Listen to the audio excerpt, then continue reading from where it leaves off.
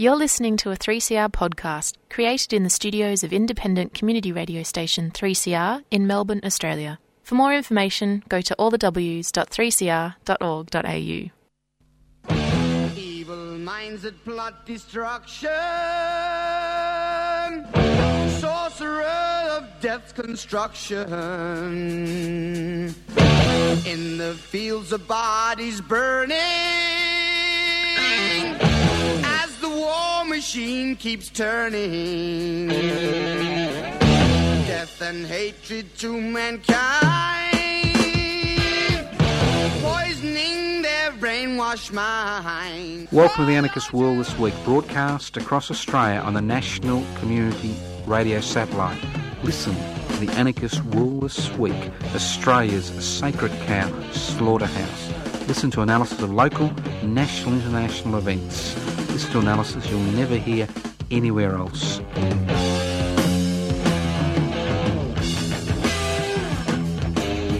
Welcome to the Anarchist World This Week, broadcast across Australia via the Community Radio Network. My name's Joseph Toscano. I'm hosting today's program. The good news and the bad news. Well, there's no good news or bad news, so it's just ordinary news. Just to remind people that the Anarchist World This Week will be broadcasting continuously over the holiday period. I don't know why, but why not?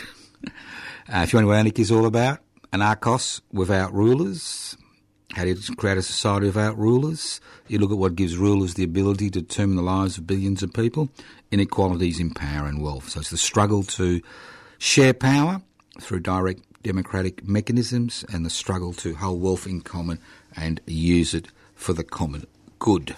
Let's move on. There's been a bit of a sideshow the last year or so, and fortunately the sideshow is going to be pushed aside over the next few months as we see people slip back into some real activity. I mean, it's all very well marching up and down, demanding the right to spread infection.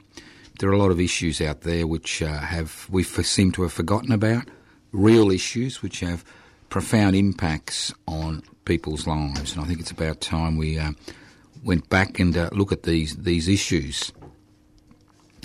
And what I'd like to do is I'd like today to just look at these fundamental issues which affect the type of society we are. And it's quite interesting regarding these fundamental issues because they're no different to the issues which confronted the people of Australia in the 1880s, almost 150 years ago. And I'm sure you all remember the Marvellous Melbourne slogan. Well, it was marvellous for some, but not for others. And if you look at 2021, and as it comes to an end, it's been marvellous for a lot of people, well, a significant minority, but it hasn't been very good for a lot of people for a variety of reasons. And it's not about COVID-19 and the restrictions which have been placed in order to try to contain this health emergency and see the hospitals not overrun. It's not about mortality rates, but what it's about is the fundamental structures which we have in this country, structures which are created in such a way as to ensure divisions in our society continue to increase. And I'm not talking about divisions based on race or gender or sexual orientation, or even divisions based on whether you're vaccinated or not. But I'm talking about cradle-to-grave divisions which have become part of the DNA of Australian society. That's right, they are now incorporated in all our major institutional structures. All our major institutional structures. So what are these divisions I'm talking about? And I'm going to go through them step by step by step. I call it cradle-to-grave privatisation. Now, you may have been a little bit excited to hear that the Victorian State Government and the Commonwealth Government pharmaceutical giant Moderna have come to an agreement to produce mRNA vaccinations and treatments in good old Melbourne town. Now, this is just extraordinary. This is just an extraordinary situation, and I'm not talking about the pros and cons of mRNA. What I'm talking about is the commercial in confidence agreement. Here we have two government instrumentalities, a state government and a federal government, going into so-called partnership for private corporation to provide essential services, vaccines and treatments for possibly cancer and osteoarthritis down the road to Australians. Now, if there's one thing that Melbourne is good at, it's at medical research. And there are many public research institutions in Victoria and Queensland and West Australia and New South Wales that have made astounding medical discoveries and health innovations. Astounding. So what we have here is a very strong, publicly funded medical research fraternity. Very strong, publicly funded. Now, when Mr Keating privatised the Commonwealth Serum Laboratory in, I think it was 1996, I could be out a year or two, forgive me if I'm wrong, but when it was privatised, this country lost its ability to have institutions in place which could turn theoretical discoveries and health innovations into a practical reality.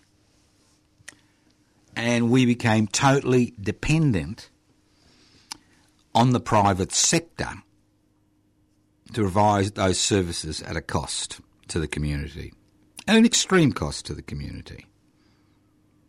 It was quite interesting that when the government was floundering regarding what to do regarding vaccination, put all its money on AstraZeneca, that they came to a agreement with the Commonwealth Serum Laboratory, privatised Commonwealth Serum Laboratory, one of the largest health corporations in the world today.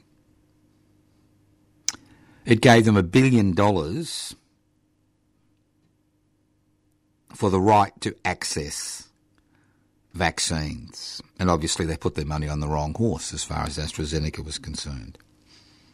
Didn't actually, do an each way bet. So this was a private investment. Now this mRNA facility in Victoria is not a private-public partnership. It is like the agreement with CSL, is an agreement where the state government and the federal government pump money into a large pharmaceutical corporation that will hopefully give the Australian public and surrounding Pacific Island states access to essential vaccines and possibly treatments down the road to certain cancers and osteoarthritis. That's all it is. So we see the private sector using publicly derived information which has been carried out by publicly funded research facilities across the nation, and then receiving state and federal backing and money in order to improve their bottom line. Now, all the debate and I've listened to much of the debate over the last 48 hours regarding this arrangement, has been about the possible benefits in terms of having a facility which can respond to change in health circumstances in the country. That's a good thing. But why in heaven's sake, and my apologies to heaven if it exists, why was this not a publicly funded, publicly owned corporation? We have the research facilities, we have the talented and skilled research staff. So instead of publicly creating an institution which is publicly funded, which can provide essential public available vaccines, both the so-called state Labor government in Victoria and the Conservative Morrison-led Liberal National Party have once again given taxpayers' money to the private sector to provide essential services. And this goes in line with their ideological program, which we've seen over the last 40 years in this country. An ideological program which has been based on privatisation, giving away essential public services and infrastructure to the private sector for bargain basement prices, losing one, the ability to generate profits for the Treasury, and more importantly, losing the ability to provide essential services for the population they so-called represent. And the fascinating thing about the reaction to the mRNA facility, which will be built by Moderna, courtesy of the Australian taxpayer, the Victorian taxpayer, is the fact there is no debate whatsoever. Nil. Not even a mention about why didn't the Victorian and federal government just put the money into a public institution. And that's the dilemma we face in 2021. The concept of the public putting the interests of the many before the interests of the few is no longer a concept that people are able to understand. And we've seen the same disease, and it is a disease, infiltrate all aspects of life in this country over the last 40 to 50 years. And what I'd like to do today is just go through it step by step. And that's the reason a number of years ago we set up public interest before corporate interests, not just as a ginger group, but a potential political party to raise the concept of the public good and the public sector back into the popular conversation, into the popular imagination. Because everything now is about the private sector. It's all about capitalism, private investment for private profit. Now, there's no way Moderna is going to set up a facility in Australia if it's going to lose money. And obviously it's done its sums, and with all the taxpayers' money that's going to be pushed into this commercial venture, we are going to find that facility will be established, but it will run by Moderna.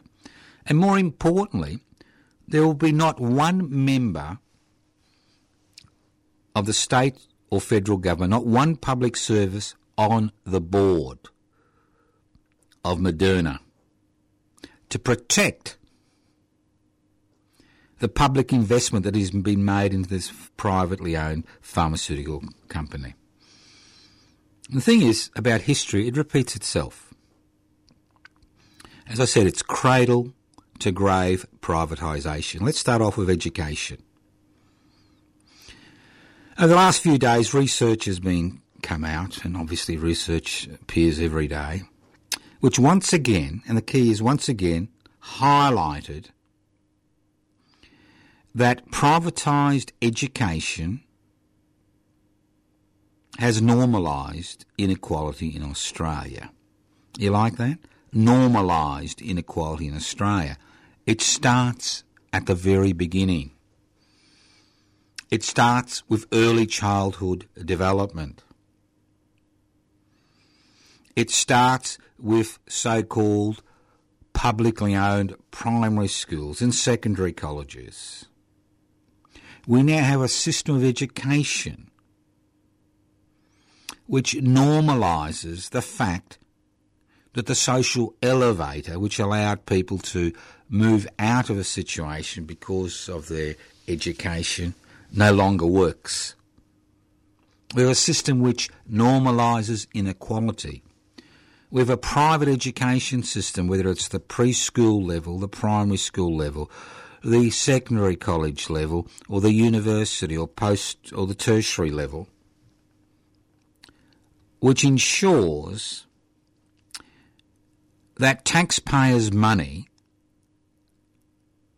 is used to bolster the profits of the private education sector.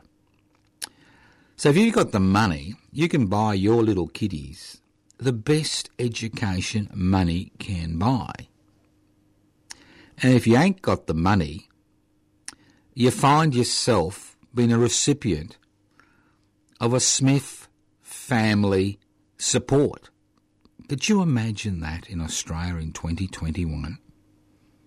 That we have privately owned education facilities which are sponsored and supported by taxpayers' money, which allow these private institutions not only to make a profit but to provide extraordinary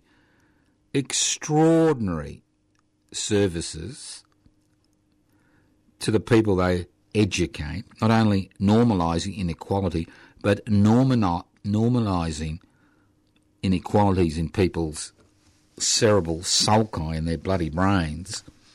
At the same time, we have a private charity, the Smith family, having to advertise in order to get people to sponsor Australian children.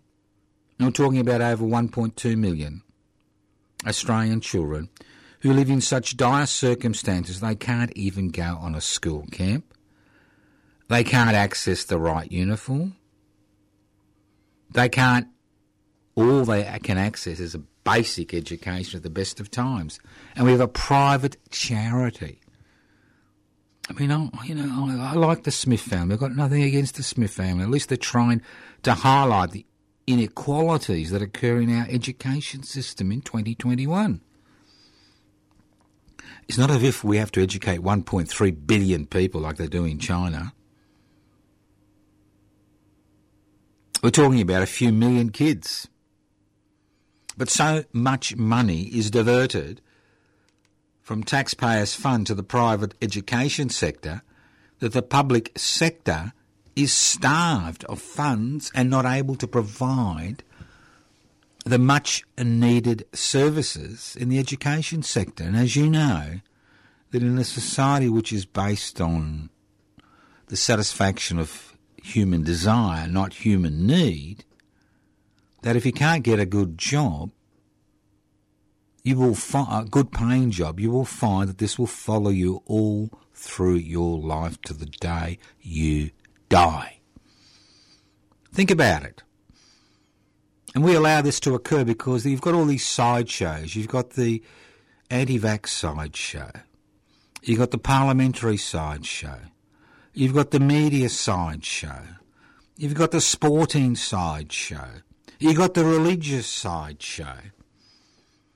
And nobody, hardly anybody, ever talks about the structural, inherent inequalities in this society. Think about it. Then we go to the other end of life. Old age. As I said, cradle to grave. Let's go to old age. The biggest con, and it's nothing more than a con, in this country's history is superannuation.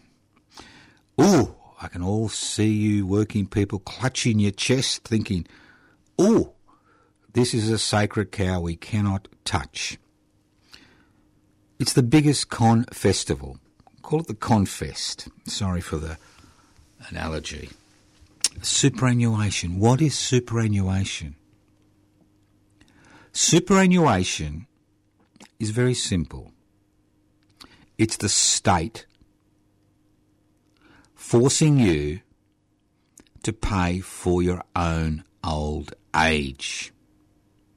Because they don't want the burden of providing you with services when you're old. They want you to fund your own retirement. Well, that all sounds very good. Well, the fact is that most of the money, the 2 or 3 trillion that's kind of jingling in superannuation companies' pockets, is invested in the very system which exploits people's labour.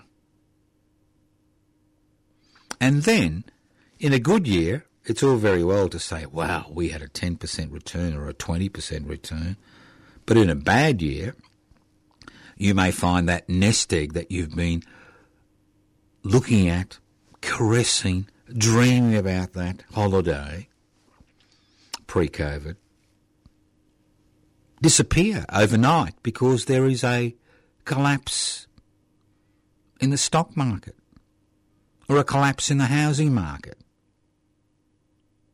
So here you are, you're making a salary sacrifice. But what's even worse than that is, if you don't earn much in your life, if you're in a poorly paid job because of the education, the normalisation of education inequalities, if you work part-time, if you take time off to have children or look after children,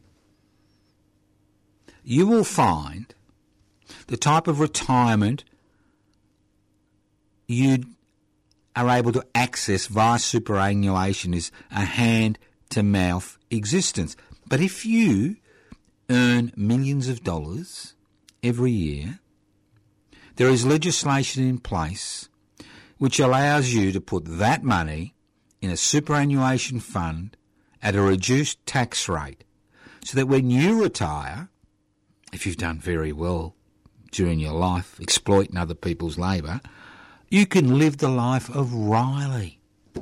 You can have that mistress or that toy boy. You can have that yacht.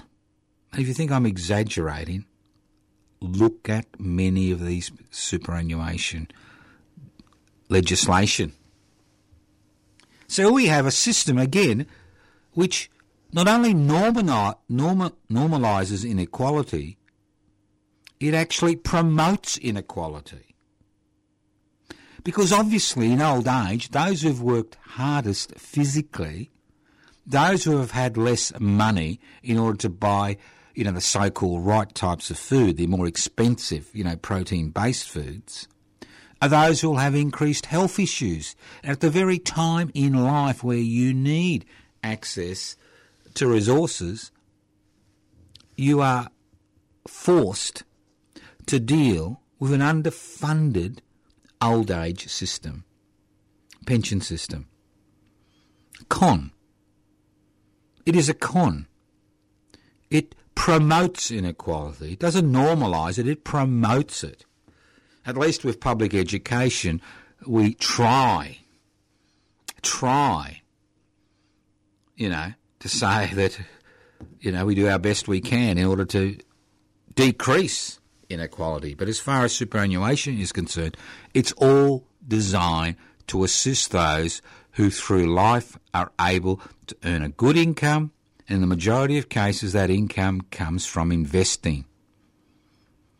Whether it's investing in the exploitation of other people's labour, whether it's investing disposable income in a housing market where you can get negative gearing, where it's investing in a stock market where you can claim a tax advantage through franking credits.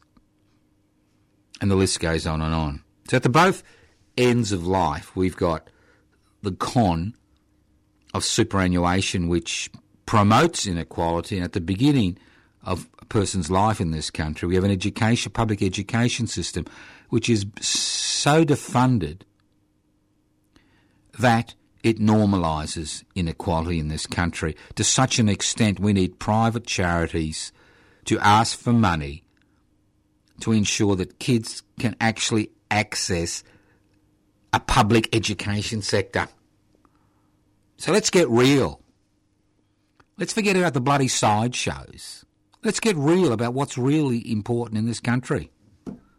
I'm sick of sideshows. I've had enough of sideshows this year and last year and the year before, but especially this year. It's been the year of the sideshow, you know, the carnival time. People being involved in an activity without any intent, without any views, without any dreams. Although in a capitalist society, dreams are really for losers, aren't they? All right, let's move on. Now, you may have also seen how privatisation of the public housing sector has fuelled housing inequality. Now, I know there must be some listener out there who still believes we live in an egalitarian community. I'm sure there must be one listener out there. But before we go into that, just to remind you, listen to the Anarchist World This Week via the Community Radio Network. This program is podcast. You can access the podcast by going to 3cr.org.au. You can telephone me on 0439 395 489. If you wish to speak to me, please leave a message. I don't return calls without messages, okay? What else? If you want to write to us at Post Office Box 20 Parkville 3052, a few websites you can go to. Public Housing, Everybody's Business. Defend and Extend Public Housing. Public Interest Before Corporate Interest, PIBCI, PIBCI.net. YouTube, Public Interest Before Corporate, anarchistmedia.org. And the list goes on and on. I mean, you can have as many bloody, these virtual sites as you like, but the reality is unless you've got feet on the street, you're not going to make much difference. Doesn't matter how logical, incisive your arguments are, it makes no difference. Unless people start getting real and start thinking, oh, maybe this is the issue. Maybe that's why I feel so distressed and angry. It's got all these bills to pay. And I'm not earning enough. And I'm worried about my old age. And I'm worried about the kids. And I'm worried about the grandkids. What's going to happen to them? Well, you can worry all you bloody well like. Unless you start becoming active, tackling fundamental issues that plague us as a community, nothing's going to change. It's all very well jumping on an issue, here and there. But ultimately, most of the ills that we're faced with as a community are to a significant degree based on the institutional structures and the economic structures which we now have allowed to dominate our society. Because we live in a totally privatised environment. And public assets are there only to deal with emergencies. And as we saw with COVID-19, there were no public assets in place to deal with a pandemic, although scientists had been warning about this for decades, especially since SARS in 2008. So let's move on. Why the privatisation of public housing is an issue? Well, everything is an issue. Because in this country, we have privatised everything. I understand that if you've got a cool $1.5 billion in your pocket, you can actually buy the Port of Geelong, because the private corporations, which bought it for a pittance when it was privatised initially by the Commonwealth Government, are now reselling for, guess what, a massive profit. If you're looking for a place to sleep, think of this. Think of this. As I speak, there'll be people in Australia, a very rich country in comparison to most other places on planet Earth, who'll be sleeping in cars. There'll be people couch surfing there'll be people wondering how they're going to pay the rent or the mortgage.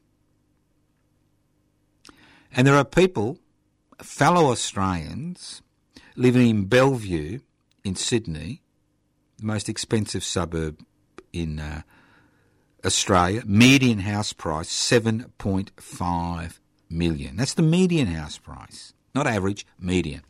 $7.5 million.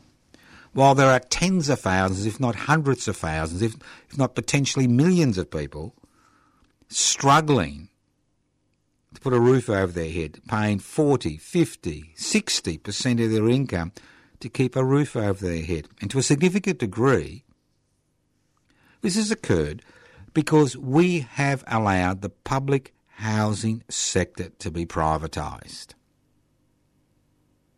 Part of this ideological frenzy, and it is a frenzy, a privatisation frenzy, has been about privatising almost every aspect of our existence. If you can make a buck, you privatise it. And what that means is that there is no competition in any field of human endeavour in this country. We're told the beauty of capitalism, private investment for private profit. We're told the beauty of this system of government, not system of government, I should say, this economic system, private investment for private profit. We're told that it encourages competition. Capitalism without regulation creates monopolies, duopolies. It ensures that 2 or 3 major players dominate economic activity in particular fields, especially in Australia, where there are no antitrust laws. That's laws to break up corporations if they're too big. And I'm not just talking about the new kids on the block, the virtual kids, the Facebooks, the Instagrams, the TikToks. I'm not just talking about them. I'm talking about every aspect of our existence. Housing. It's all about the private sector. Even the so-called sector, social housing, community housing, affordable housing, is all private. It's all private. So there is no competition in the marketplace. So what happens is small players, bigger players eat small players and they get eaten, and eventually you get 2 or 3 corporations dominating the marketplace, destroying competition, and more importantly, destroying anybody trying to break that monopoly. Look at the food sector. Look at the hardware sector. Look at the health sector, where over 45% of general practices are now owned by 3 or 4 large corporations. Look at the labour hire firms.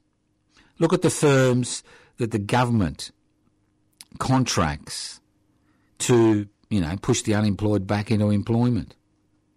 Look at early childhood development, the private education sector, the aged care sector. All privatised. Any community involvement pushed aside. No money of seeding funding available to create a third tier in the economy, collectives and cooperatives. No money for community sector. The only money available is for the private sector. And what does this cause when you've got no competition? Prices go up. And it's every field of human endeavour. What happens when prices go up? Because companies are too big to fail and governments are not willing to pass legislation to curb their activities, you get inflation. And what happens when you get inflation? Well, guess who suffers? Those people who find their money in superannuation or in the banks. It's a real issue. Inflation is becoming the bogeyman of the 21st century and the 2021, 2022.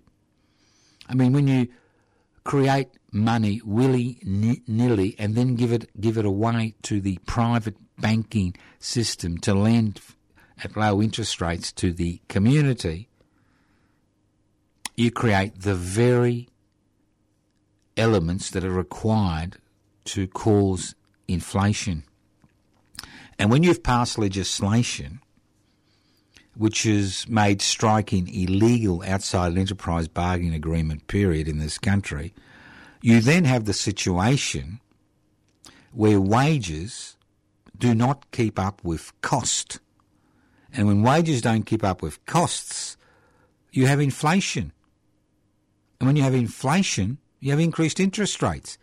So you see all these people who have borrowed money at low interest rates now finding themselves in a position where they may have to repay that at extraordinarily inflated interest rates. Even today, if you've got a credit card, you're paying 20 to 22% on cash advances. That's today. Now, when you can, get a loan for less than 3%. Well, that's a housing loan. Everything else is still 9 or 10%. So, what are we going to do? Well, we can shrug our shoulders and say it's all too hard. Yep, you're right, Joe, but it's all too hard. Or you can say, this is not good. Australia isn't that egalitarian community I thought it was. We've got normalised inequality in our education system. We've got a superannuation system which promotes inequality. We have a housing sector which again promotes inequality, which forces people to pay an increasing amount of their income. And we have a system which is totally dependent on creating ever-increasing profits, irrespective of the harm to the community. And every time there is a fundamental existential threat, like the climate emergency, it's all about how can we make a buck out of it. No discussion about maybe we need to consume less. No discussion about increasing regulation on the private economy in order to ensure the inequalities don't continue to grow. No discussion about where resource money is going. For example, and again, this is a little bit like that mRNA commercial in confidence agreement to build a private factory to produce vaccines at the at the expense of the taxpayer. No discussion regarding mineral wealth in this country. Who are the richest people in this country? Mining billionaires. Now, I'm not going to list them. You know who they are. I can't be bothered mentioning their names. They're such inconsequential little people. Mining billionaires. What makes a mining billionaire? Got my words tongue-tied there. What makes a mining billionaire? Well, you have access to resources which belong to the Crown, which is theoretically us. You've got permission to mine. No state-run mines in this country, or privately run. You give some billionaire permission to mine something, irrespective of the wishes of the local Indigenous population. Forget about them. They don't count as far as the mining sector is concerned. We've just seen that in West Australia with the so-called new legislation to protect sacred sites, but we won't worry about that. That's their problem. Right? Carte blanche. We give them money. Fuel rebates. Billionaire companies. We give them taxpayers' money. Why do you think our friend from the United Australia Party, I won't mention his name, I can't, think about it. Clive, your mate Clive. Why do you think Clive's going to spend $100 million at the next state election? Well, he's going to spend $100 million to hand the next state election to the Liberal National Party because his preference will flow to the Liberal National Party, And then he can say, well, look what I've done for you. Aren't I a nice man? Don't touch my mining exploration licences. Don't touch them. Don't even think about touching them. Forget about the climate emergency. My profits are much more important than the welfare of the community, obviously. So here we have an extraordinary amount of mineral wealth in this country, irrespective of what you think about nuclear power and uranium mining, what you think about coal and the climate emergency, what you think about iron ore, what you think about production for production's sake. The fact is that this country is rich. It is a very rich country. Obviously, there are issues regarding agriculture, but as far as mineral wealth is concerned, what the rest of the world wants, it is rich. Diamonds, gold, coal, uranium, magnesium, tungsten, iron ore, bauxite, rare metals, copper. The list goes on and on and on. And what's the fundamental thing that holds all this together? Private investment for private profit.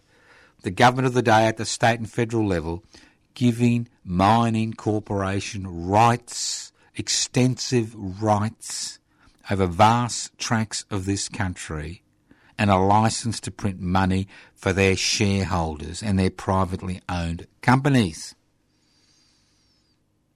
Is there any discussion about taking it back? Or maybe increasing taxation to 80%? I mean, the Norwegians did it. Norway hasn't fallen apart, has it? They've got trillions of dollars in a wealth fund which benefits all people in Norway, not just those who earn lots of money and can put it in their superannuation fund to have that retirement that we all dream about. No. They can do it. But we, oh no. Gas, give it to them. Give it to them. Give them a 30-year licence. We don't get any tax revenue for 30 years. It doesn't matter. We haven't got enough gas on the East Coast because we sold it all and we're the second biggest supplier in the world. Doesn't matter. And the list goes on and on. And again, this is a fundamental problem. We need to get real. We want to overcome many of the problems that face us as individuals, as families, as communities. Then we need to look at the fundamentals. And the fundamentals are very simple. They're based on the type of economy you create in order to provide goods and services to the population. I mean, there's economies based on human need. There's economies based on desire, which are infinite. There's economies which are based on collectives and cooperatives, which ensure everybody shares in the good times and comes together in the bad times. There are economies which are based on corporate profits, which we have today. We have such a ridiculous situation in this country where large corporations have so much fundamental power, real power, fundamental power, that they dictate parliamentary agendas. That's why you don't see political parties saying, well, maybe we should nationalise without compensation every mine in this country. Or, if you think that's a bit too extreme, maybe we should charge them 80% tax on profits. Maybe we should take away all those corporate welfare that we keep pumping into the private sector. Maybe we should claw back some of that $32 billion which was given to companies whose profits increased during the pandemic. Oh no, you don't want to upset them. We've always got those little people who get, Centrelink payments. We can upset them through a robo-debt scheme. We can upset them. Don't worry about the rest of us. And the tragedy is, and this is the big tragedy, is most of I'm going to do a whittler, my fellow Australians, Australian men and women, believe in the mirage. They believe in private investment for private profit. They believe that one day their number will come up. They'll win that Tats Lotto prize. It is deeply ingrained in the Australian psyche that public is bad, private is good. And the reason it's been ingrained is the fact that successive governments at the state and federal level have underfunded public institutions, forcing them into situations where they can't actually meet the demands they're faced with. You ring Centrelink, you wait for hours. Why do you wait for hours? Because the call service has been privatised, because people have been taken out of the call service. You go to a public hospital, you wait for hours. Why do you wait for hours? Same thing. Not enough resources. You're on a waiting list for an operation in the public sector. Why are you on a waiting list? Why do you wait for years? It's not just COVID-19. It's the fact that these institutions are under-resourced because they're public. And why are they under-resourced? Because the wealth continues to be channeled unabated into the hands of a small section of society. And I'm talking about around 10%. 1 or 2%. That little section that owns the means of production, distribution, exchange and communication, and their hanger-oners. And the other 10%, the Australians with disposable income, whether they're tradespeople, whether they're doctors, whether they're self-employed, who've got disposable income which then they can invest and they can enjoy the largesse of the taxpayer, franking credits, negative gearing, corporate welfare, and the list goes on and on. While everybody else nose to the grindstone. And if you complain, nobody's going to do anything about it. That's what I love. I mean, in my job, and I'm partially working these days because I'm now 70. There's all these institutions out there which theoretically protect the individual from the arbitrary exercise of state power. The reality is, most of these public institutions are grossly underfunded for one reason, to ensure that any real complaints never get anywhere. And I'm not talking about complaints against individuals. There are many star chambers in our community where state and federal governments have set up institutions which have extraordinary powers as far as their relationship with individuals are concerned. But when it comes to having any power regarding those who own the means of production, distribution, exchange and communication is concerned, no power whatsoever. Oh, Joe, you forgot about the legal system. Yep, I love the legal system, and I'll tell you why I love the legal system. Because the legal system, again, is privatised. You get the best justice money can buy. Spend one day sitting in the magistrates' court, if they've reopened in your part of the world, and see justice. See the people who turn up, who find themselves in conflict with the government of the day. Go to the Supreme Court or the High Court. Spend a day there.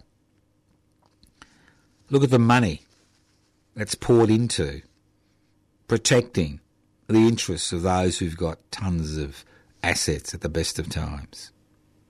And then we have the ridiculous situation. It is a ridiculous situation. About philanthropy. You heard the word philanthropy? You've got all these high flyers not paying tax or paying minimal tax because of their fancy, lawyers and fancy accountants and fancy political favours that they're owed. And then they say, oh, look at me. I've got all this money and I'm going to give it to the deserving poor. Philanthropy is about giving resources to the deserving poor. Why don't we have a system which is not based on philanthropy or private charity, but a system where everybody has access to this country's resources? And I'll tell you why, because we're too involved in the sideshow. Lots of sideshows to incorporate us. You may be a car buff. You may go to the races. You maybe follow the dogs. You may love marching anti-vax protests. You may love hating your neighbour because they're of a different colour. But the reality is that ultimately, invariably, most of the injustices which occur in our society, whether it's regarding First Nations people or anybody else in this country, are based on the fact that we live in a country where inequality is normalised.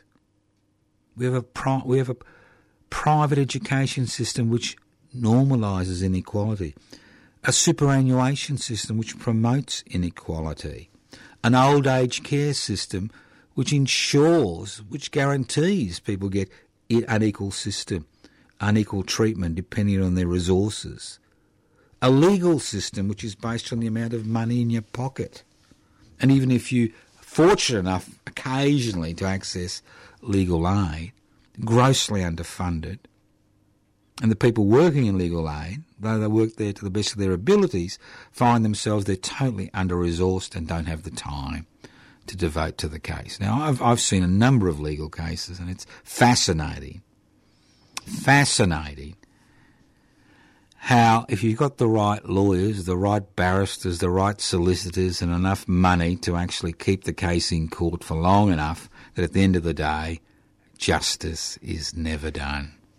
And why is that? Because of these current structural inequalities which have occurred in our society, which continue to occur, and most importantly of all, which we allow to occur because we're not interested in looking at the fundamentals of our society, a society based on private investment for private profit, a society based on normalising and promoting inequality, a society where change becomes more and more difficult as more legislation is passed to criminalise protest activity. So, no, you've gone to sleep, so have I. So what do we do? Well, you can be like me and talking to a microphone week in, week out, year in, year out, or you can be a little bit more productive. You can get involved in activities which challenge these fundamental inconvenient truths. Why shouldn't our resources be used for the benefit of First Nation people and ourselves, not for billionaires? Why should our education system normalise inequality? Why should our superannuation system promote inequality? Why do we continue to believe in privatisation and globalisation and corporatisation and deregulation, where all it's delivered over the last 40 years is increasing inequality and, more importantly, increasing social issues in our community? Fundamentally important social issues which increase conflict in our community. You're listening to The Anarchist World This Week, broadcast across Australia via the Community Radio Network. My name's Joseph Toscano. If you're interested in tackling these issues, especially the fundamental economic issues of putting the public interest before corporate interests, I encourage you to join public interest before corporate interests as soon as possible. Go to the website, pibci.net. If you like what you see, download the application form, join. You can always write to Post Office Box 20, Parkville, 3052 for an application form. Go to the Anarchist Media Institute website, anarchistmedia.org. You can go to my Facebook page, Joseph Toscano, Toscano for the Public. YouTube channel, Public Interest Before Corporate Interests. Public Housing, Everybody's Business, and the list goes on and on. Tons of virtual sites, activities galore. Don't forget the 20th of January, Tunaminaway Morborne commemoration. Keep listening to The Anarchist World This Week. Got lots of things coming up for you in 2022.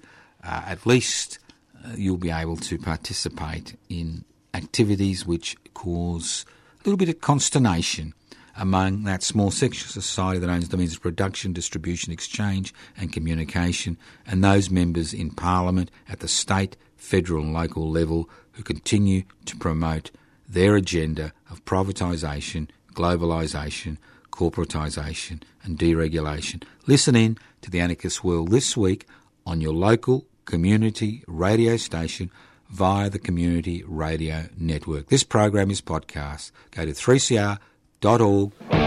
Evil minds that plot destruction, sorcerer of death's construction. An analysis you'll never hear anywhere else. Anarchist World this week. Australia's sacred cow slaughterhouse. 10 a.m. every Wednesday. Listen to the Anarchist World this week for an up-to-date analysis of local, national and international events. Poisoning their brainwashed minds. Oh, Lord, yeah.